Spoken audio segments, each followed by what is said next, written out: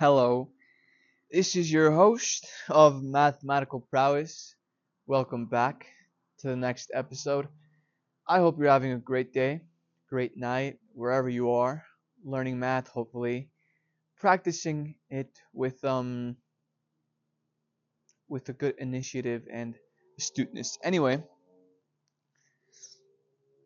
in this episode, well, but before I get to that, actually, let me just say something. Let me just say my speech of of let me start my speech a little bit.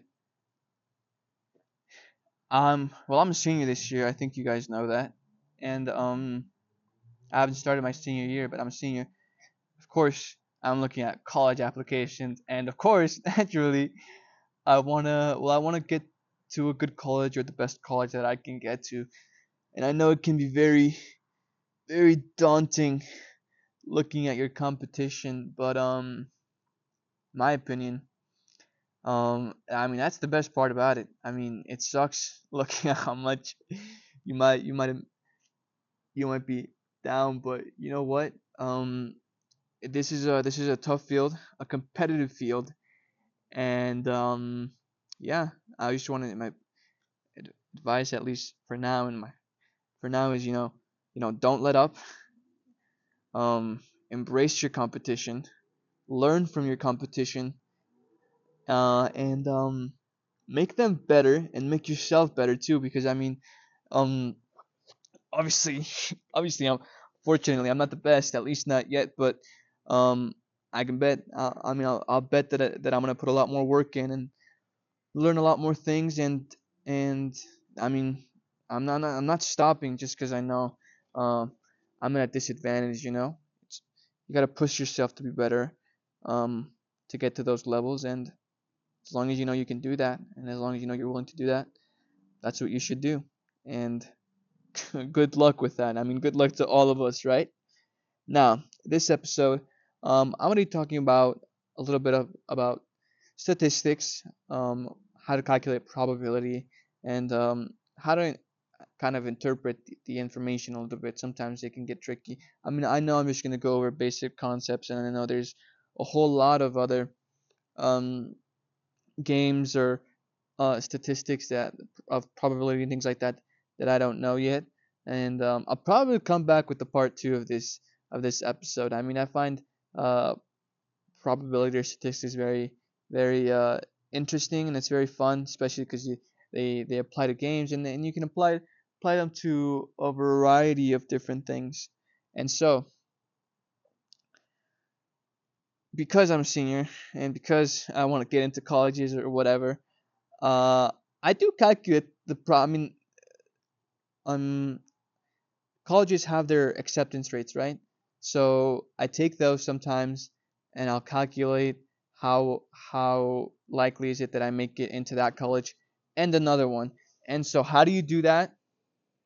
You do that by you do that by multiplying the chances together. So the acceptance rates together. So let's say what's it called? Let's say 1 out of 10 students make it into what?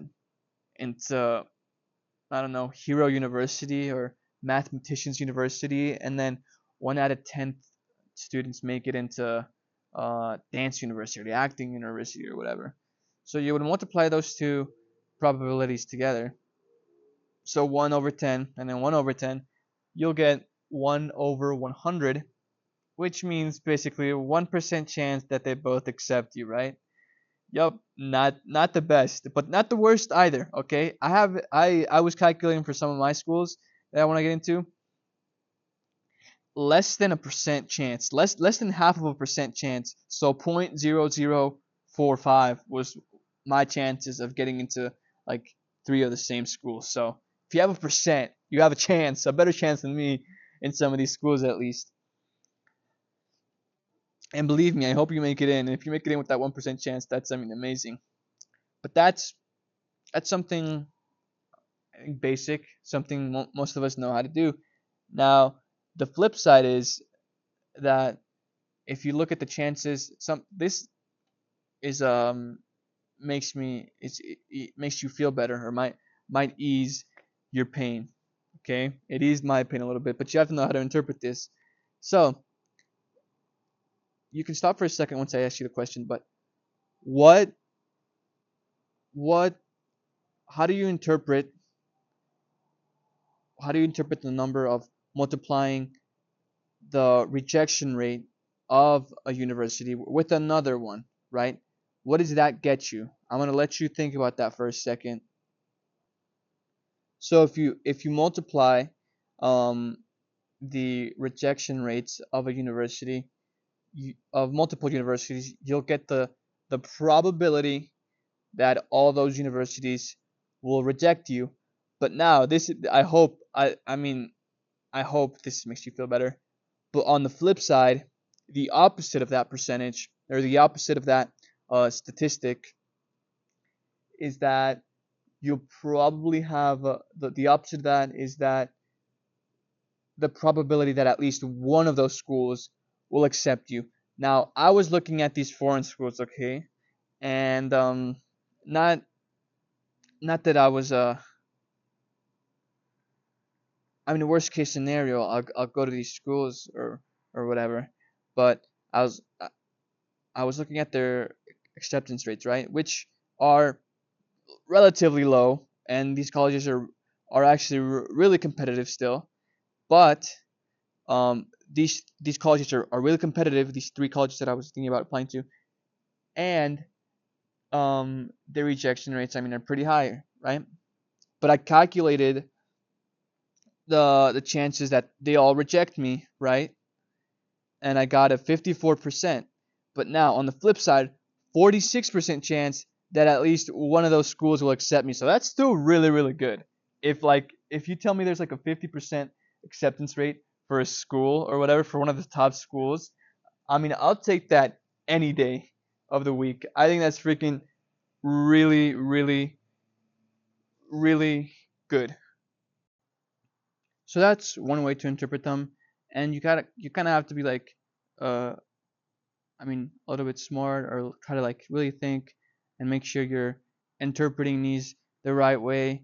Usually, like when I first, I don't know exactly why, but when I saw that 54, I was like, okay, so 54% chance they all reject me, and I thought for some reason there was a 46% chance they all accept me, right? So you got to be careful um, when you're computing these and make sure you're interpreting them correctly.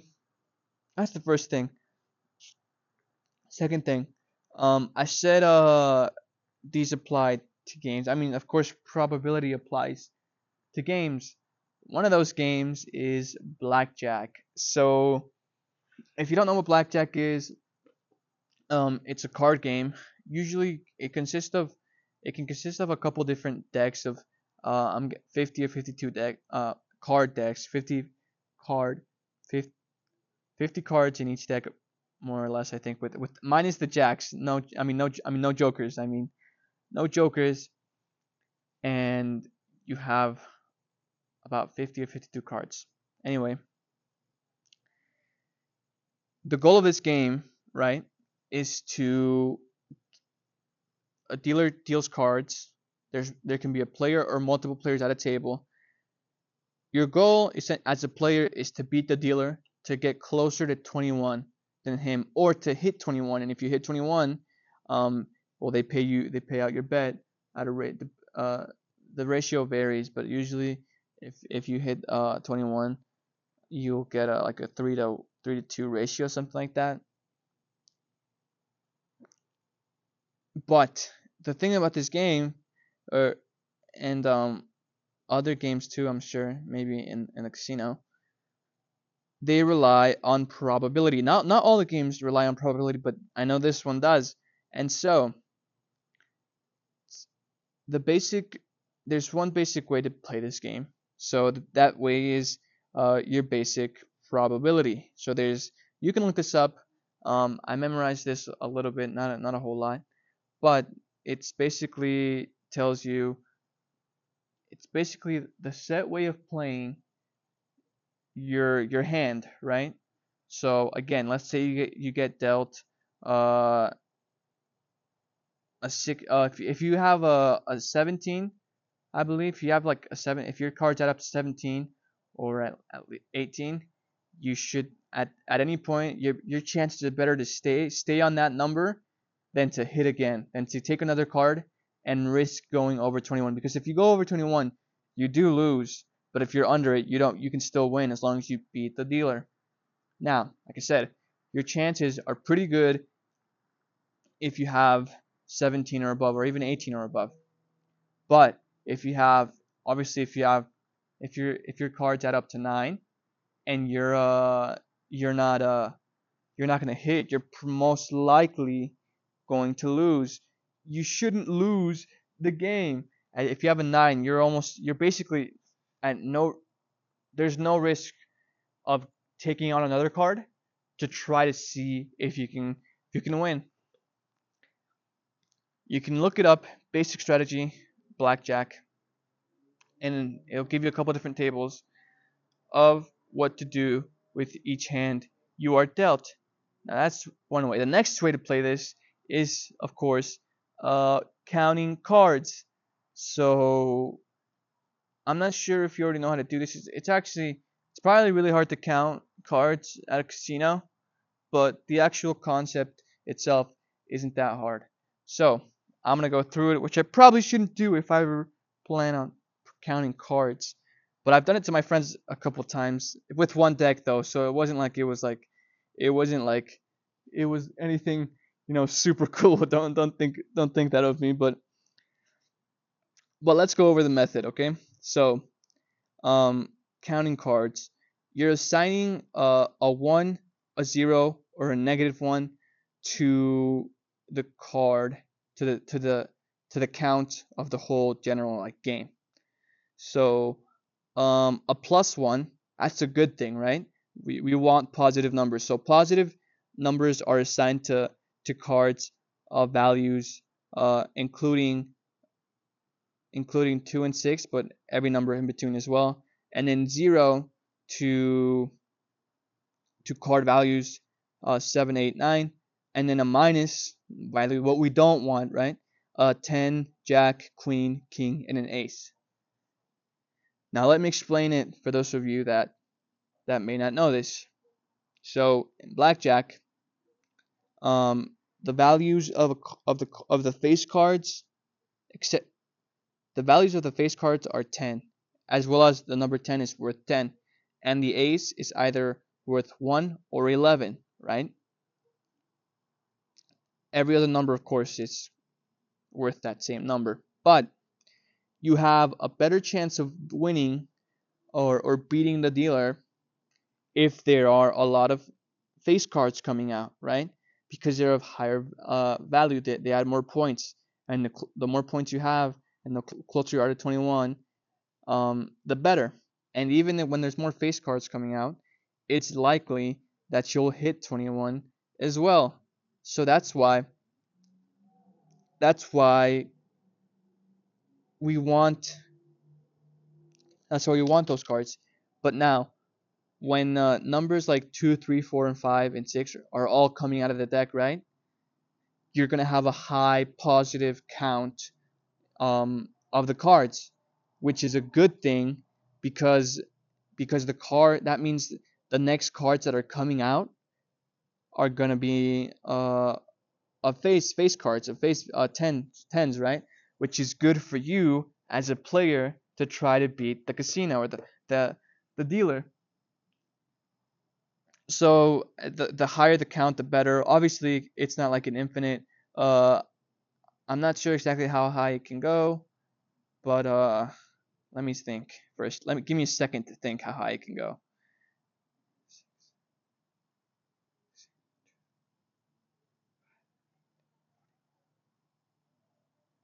Okay, so assuming no 10 jacks, queens, or kings or aces are dealt out, hypothetically, very unlikely though scenario, okay?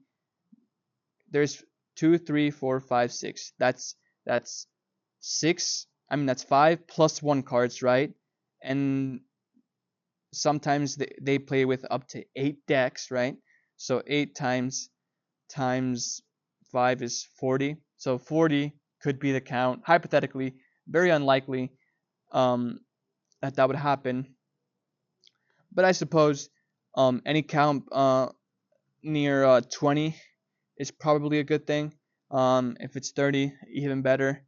That most likely means that the next cards coming out are going to be -1. Sometimes I've seen it on. Let me think. I'm sorry. I just made an absolute mistake. I just noticed there's 5 cards, right? But there's 4 houses in each one. So let's do this again. 5 times 4, right? 20. So 20 times 8, what, 160. So the count could get to 160 hypothetically, right?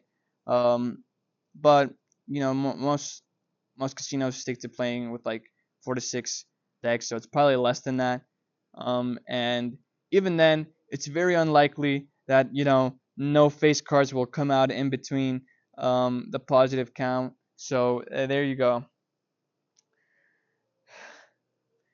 The more the lower cards come out, the higher the probability that the next cards will come out that are going to be face cards, which is again good for you. Now this is just one game. There are plenty other games that require probability. I'll probably see how I can analyze them too. In other games, actually, probably what you'd have to do, and this is on the more scientific part of mathematics, I'd say, you can try to see what uh test your hypothesis on I don't know, on your siblings or your mom or dad or your friends, and see how they react to doing certain things. That's more psychology too, though. But see how they react to certain scenarios, and see how you can get an edge on that by knowing what they're gonna do or whatever. And yeah, good luck. I really enjoyed doing this. So if you like this, please share the episode. Please share the episode. And this has been a pleasure. This is mathematical prowess, and again, my wisdom, my daily week episode wisdom. Don't give up. I mean, I know maybe it sounds corny or stupid, but like I've said before, if we're gonna be mathematicians, then we really need to push ourselves to be better, and embark on this journey of learning, of lifelong learning, and push for perfection, and not give up. I really love this field. I mean, I do integration on on post on Instagram, and I see just people of all different places coming together to try to get the right answer, and it's not like we're mad at each other when we get the wrong answers. It's all about learning and correcting and being better and pushing yourself to get to where you need to be, and to to improve. And yeah, no, um I'm gonna keep doing this, and I'm gonna keep pushing myself, so I encourage you to do the same. I love mathematics, so if you do too, please follow me, and adios.